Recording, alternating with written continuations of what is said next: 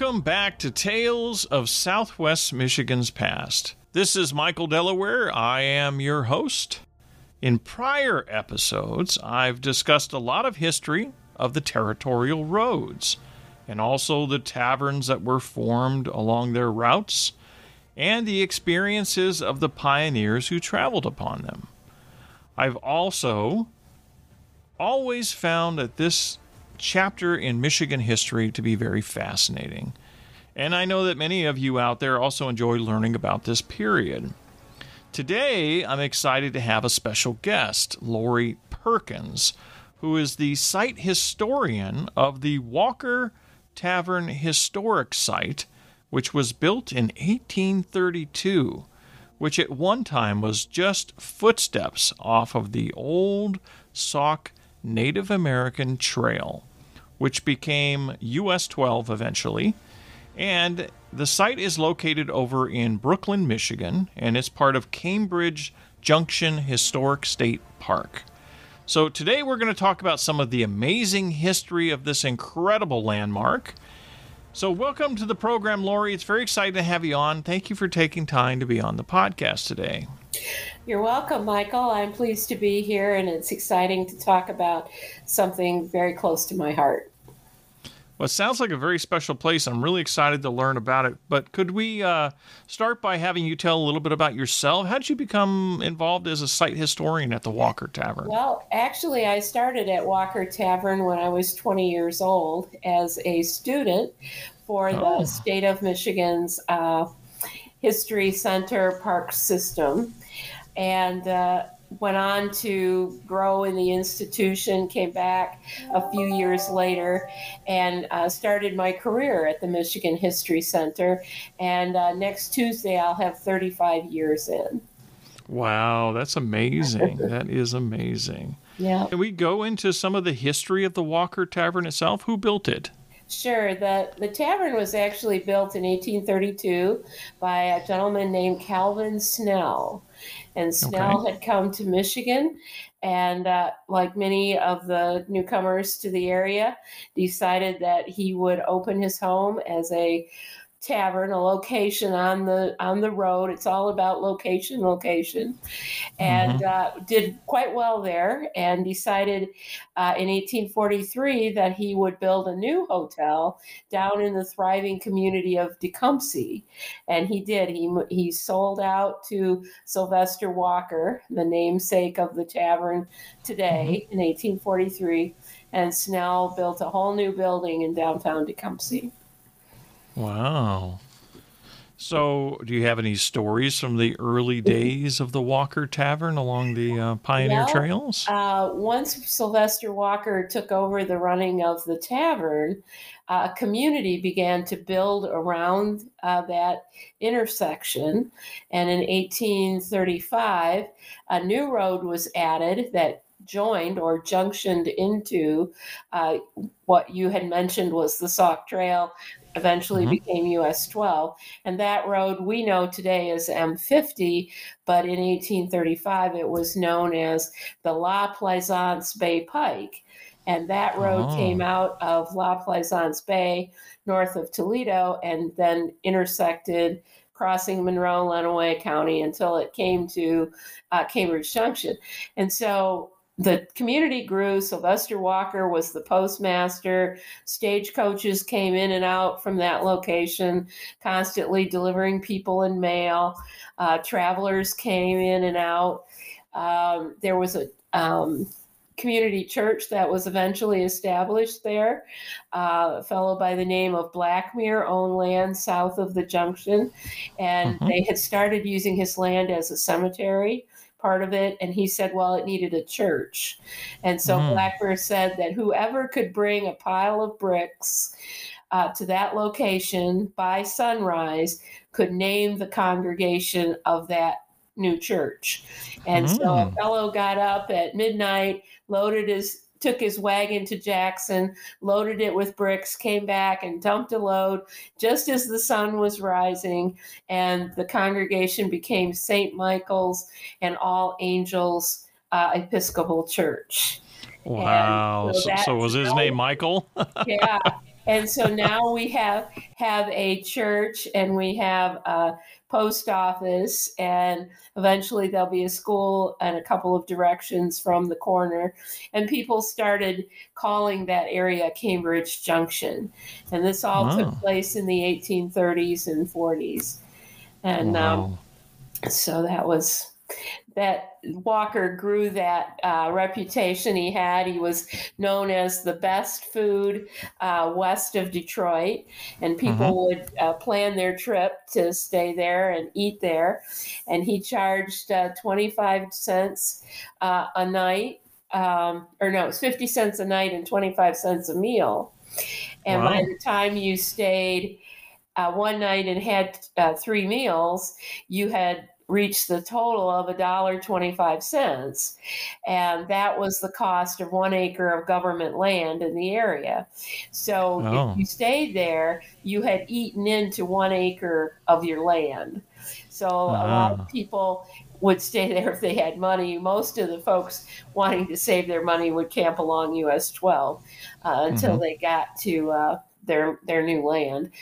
But he had quite a reputation. He ran for the state legislature in 1847, and was served on the, you guessed it, Roads Commission of the state government. So he served his best interest, and that was in roads.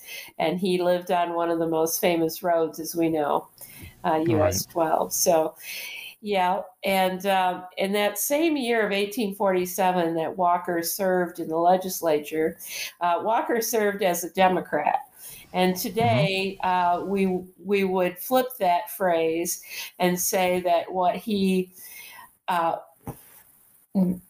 I don't know how to describe this, but he's not the Democrat that you would think of as Democrats today. So back in that day, leading Democrats that we would know in 1847 would have been Andrew Jackson, Lewis Cass. Those gentlemen and Sylvester Walker took a pro-slavery stance and were also interested in moving Native peoples off of what would become federal lands. So a different Democrat than what we would think maybe today.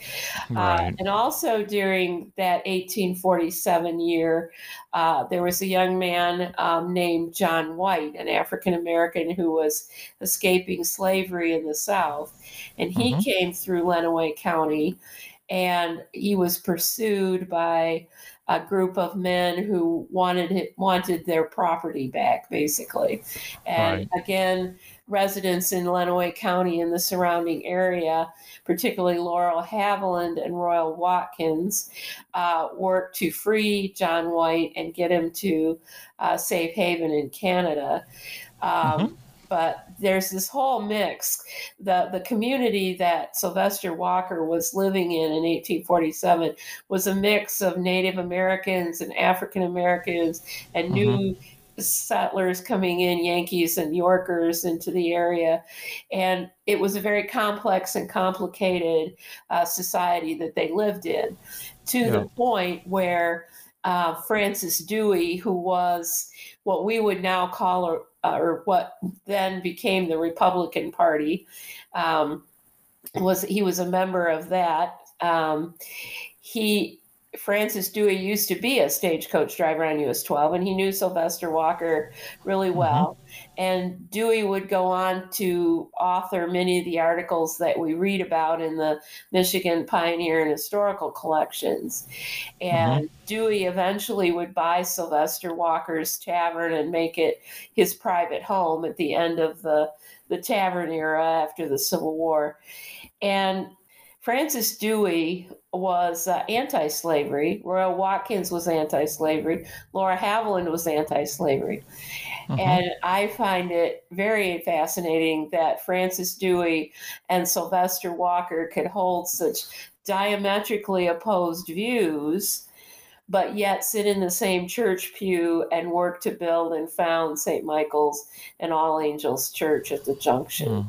So it was certainly different back then, for sure. It's a very complicated society. And that's one of the things we're going to be talking about in our new exhibits at the Tavern when it opens here in a few weeks, is that complicated life that was the Cambridge Junction.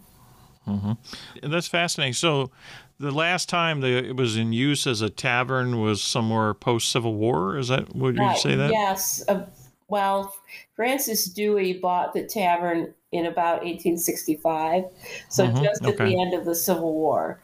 And Sylvester Walker had built a brick building across the street, a 3-story brick building that people still know as Walker Tavern. It's now a privately owned bed and breakfast. And he ran that brick building as his business. He became quite affluent. And that building then is where he finished out his life. He died in 1868. But Francis Dewey moved up from Dewey Lake and ended up living in what was Sylvester Walker's Tavern. And that carried on for 3 generations of Deweys living there until 1922, when the grandson of Francis Dewey, W.C. Dewey, sold the tavern that is the state park today, the original tavern, to a gentleman, also an Episcopal priest, that by the name of Frederick Hewitt. And Hewitt was born in England, educated in Canada, and then began his pastoral service in the United States. And he had parishes in Tecumseh and Clinton and Midland, and also in Dearborn, Michigan. And it was in Dearborn, Michigan that Frederick Hewitt met Henry Ford. And Henry Ford, we know, is, he's working on founding Greenfield Village in the 1920s. He's out collecting antiques. And this was a passion of Fred Hewitt. He loved antiques. He wanted a place like Ford was trying to create. And so when he saw that the tavern was for sale, he bought it in 1922, and he opened it up in May and started selling tickets in 1922. So we've been 101 years as a tourist attraction in the Irish Hills. Now, this May 30th, thanks to Fred Hewitt. And Hewitt built a big house there in 1929 on the property that is the park now. And he lived there and ran his antique business. And he eventually bought the brick building across the street and sold antiques there and chicken dinners. And he converted Walker Tavern into a mini museum and sold tickets. And that's how we became one of the first tourist attractions in the Irish Hills. And then Hewitt's daughter then in 1966 inherited the land that is the state park, 80 acres. And she then sold it to the state of Michigan, and we became Cambridge Junction Historic State Park. And we're one of the few of Michigan's state parks that has historic site or historic park in its name. So, but that's interesting. So it's 80 acres, and it consists of what are some of the other buildings there? Well, the Hewitt House, which is now our visitor center, and we've restored that to back to the fabric of what it would have looked like when the Hewitts lived there. But we have exhibit gallery space, education space in that building. And then the tavern is up on the hill. And then we have a restored barn. And we have lots of trails that you can walk around. Great. But the park itself is operated jointly between the Michigan History Center and the Michigan Department of Parks and Recreation. We're all DNR, but we have different silos that we inhabit. So I work for the History Center, as I mentioned, and work jointly with the Parks and Rec division. Okay. So do you also work in Lansing as well? Yes, I do. I grew up in Lenawee County. I grew up probably 40 minutes north of or south of where Walker Tavern is, actually. And then I commute from Lansing, where I live now, down to the site. So I'm in Lenawee County. In fact, I was there today finishing up the exhibit installation. So are you involved in a historical society up in the Lansing area too, or? The Historical Society of Michigan is a separate entity from I see. Okay. our institution, which is the State of Michigan's History Center. Wow. Yeah. Okay, so people wanting to visit Cambridge State Park, Yes. what are the best times of year to go visit? Well, we're a seasonal park. You need a recreation passport to enter because we are a state park. So you can get those on your car tags when you renew your tabs for your car. We are going to be open starting around June 7th with tour guides in the buildings from Wednesday through Sunday, and usually about 10 to 5 doing that. And then we'll close somewhere around Labor Day for the season. But the park itself will open on May 1st. You can go in, you can picnic, you can hike, you can have a hot dog roast there in the park, enjoy a good book, and then wait for us to get there in June. But the farmers market, we have a very active friends group, Friends of Walker Tavern, and they support our farmers market. We're one of the only state parks in Michigan that has a farmers market, and we've got, I think, about 25 vendors. At the height of the season, we'll have 60, and the Friends group uses that as a way to build revenue for our other events, like our concerts in the evenings and our education programs and that kind of thing. So, but the market is wonderful. We get 400 and 500 people. It's on Sundays from 10 to 2, and it actually will be starting early this year. May 14th we open, and we'll run till October 1st. Okay. Do you have any of the educational programs scheduled yet? Could you tell us a little bit about what's on the agenda? Well, we've got 3 school groups coming already here in May and June, and we do a couple of hour program talking about what life was like again at the intersection there. We do kind of craft things with the kids. The buildings are spread out, so they have to exercise a little bit to get between the buildings, come down the hill and get outdoors and that sort of thing. And then we have some summer camp opportunities in June. And we charge $15 a student for 3 days. So that's basically $5 a day for the summer camp. And then if your parent or guardian is a member of the Friends of Walker Tavern, you get a reduced rate of that. So interesting. Yeah.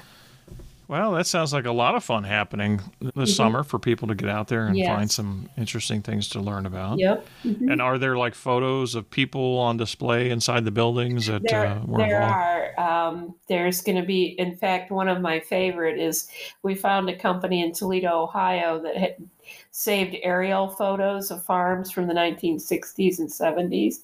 And we actually found an aerial shot of the intersection of US 12 and 50 where the tavern is from 1966, and you can see all the buildings that are no longer there in that shot. So, but we do have photos of lots of folks, and we talk about the history of Native peoples and African Americans. And again, we're going to be highlighting the John White story from 1847, and then there's a big map from 1857 showing all the land ownership in Lenawee County that we have, and I think people will be interested to kind of pinpoint where they live now and who may have owned their land in 1857. So that's always fun to look at. Yeah. So I also saw online, I may have misunderstood it, but there was historic baseball games that were held there. No, that's correct. The Friends of Walker Tavern support a local group of and it's baseball in 2 words.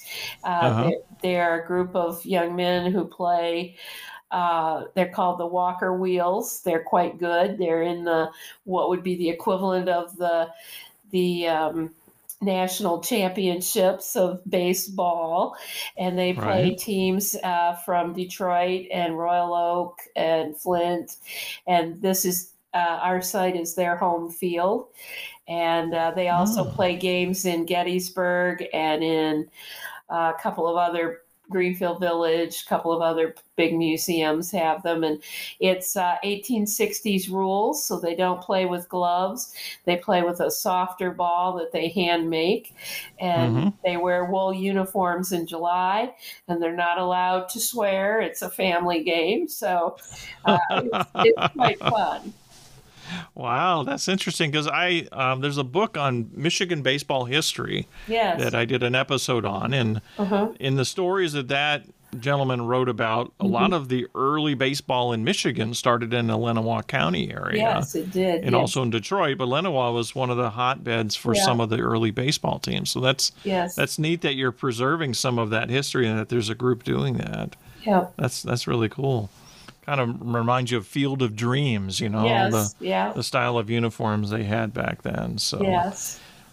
So on the Walker Tavern must have been a major stopping point because anybody who settled in my southwest Michigan would have gone by there. Now, whether they stayed there or not.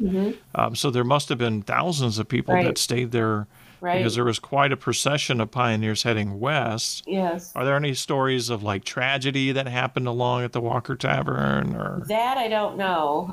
Fred Okay. Hewitt had a great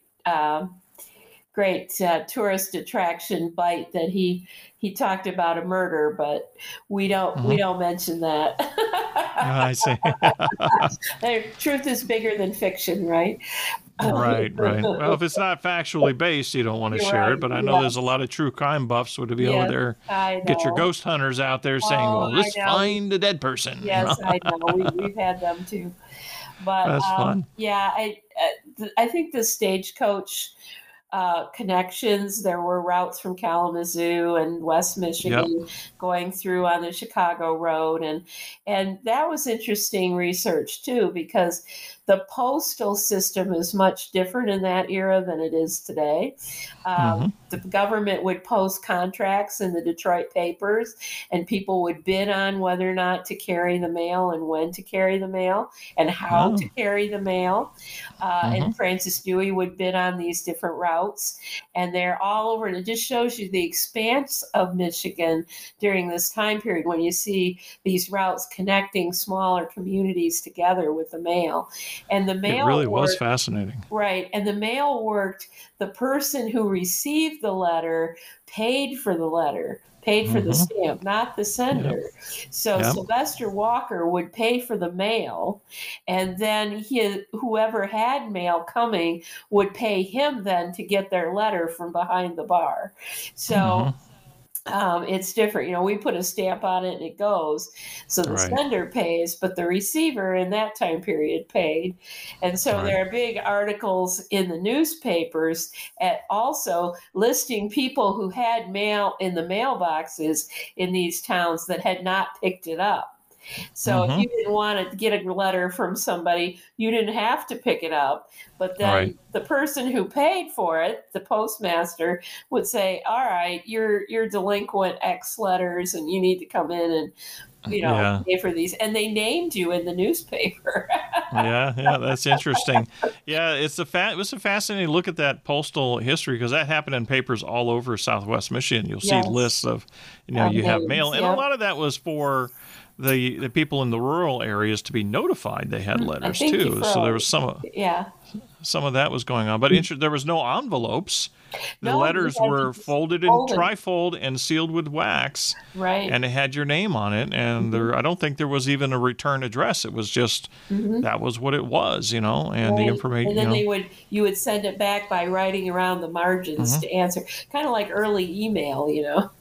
Yeah, that is funny. Yeah, Yeah. it's an interesting history. And then, of course, it started with horseback, and then went to wagon in I think delivery, it and then it was. became Yeah. stagecoaches, and yeah. Okay. Yeah. So, yeah, that's a fascinating period of time. So that's great. So you've got the Walker Tavern is something that people can visit this summer. Yes. And is there a website that we should share that people want to look at as a Pure Michigan website? Would that be the better link to share on this? Actually, the Michigan History Center has a website for each one of the 12 sites. I'm one of 12 sites located around the state, and they can go on the Michigan History Center site, which is www.michigan.gov/Walker Tavern. Okay, great. And so I'll put the link to that in the description. To the state site. The Friends of Walker Tavern also have a Facebook page, and we update our events on that page as well. So you can get that either way. Well, wonderful. Well, I really appreciate you coming on today, Laurie. It's been fascinating to learn about it. You just a wealth of information about some of that early history and the pioneers. And I think people will get a lot out of the educational programs if they come visit, Yes. Are there any adult programs that are scheduled as well? We have a quilt workshop scheduled for July. I don't have the dates on the tip of my tongue, but you can go to any one of those website or Facebook pages, and we have a little 2-day workshop, and you can learn how to make a pillow, and all the supplies are included, and lunch, and I think the cost is $40. So, and you get to meet some wonderful people and spend a day learning how to make a quilt.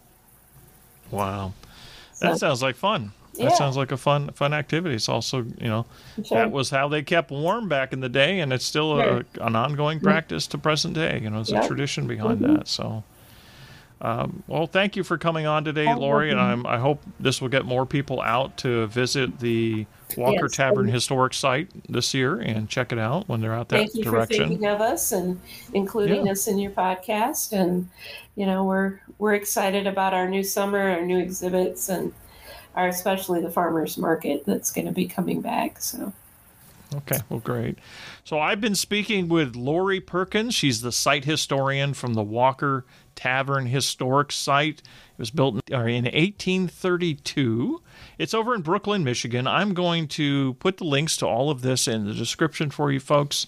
So if you're driving down the road, you can check it later when you get home and find out more information. So maybe you can schedule a day trip out there this summer with the family and the kids and tour some historic buildings and learn a little bit more about some of the pioneer trails and the early taverns. And if you'd like to reach out to me, you can find me at michaeldelaware.com. I am always happy to hear from my listeners. You can contact me through that website. And until next time, when we take another journey into yesterday and we explore even more fascinating tales of Southwest Michigan's past. Thank you for listening.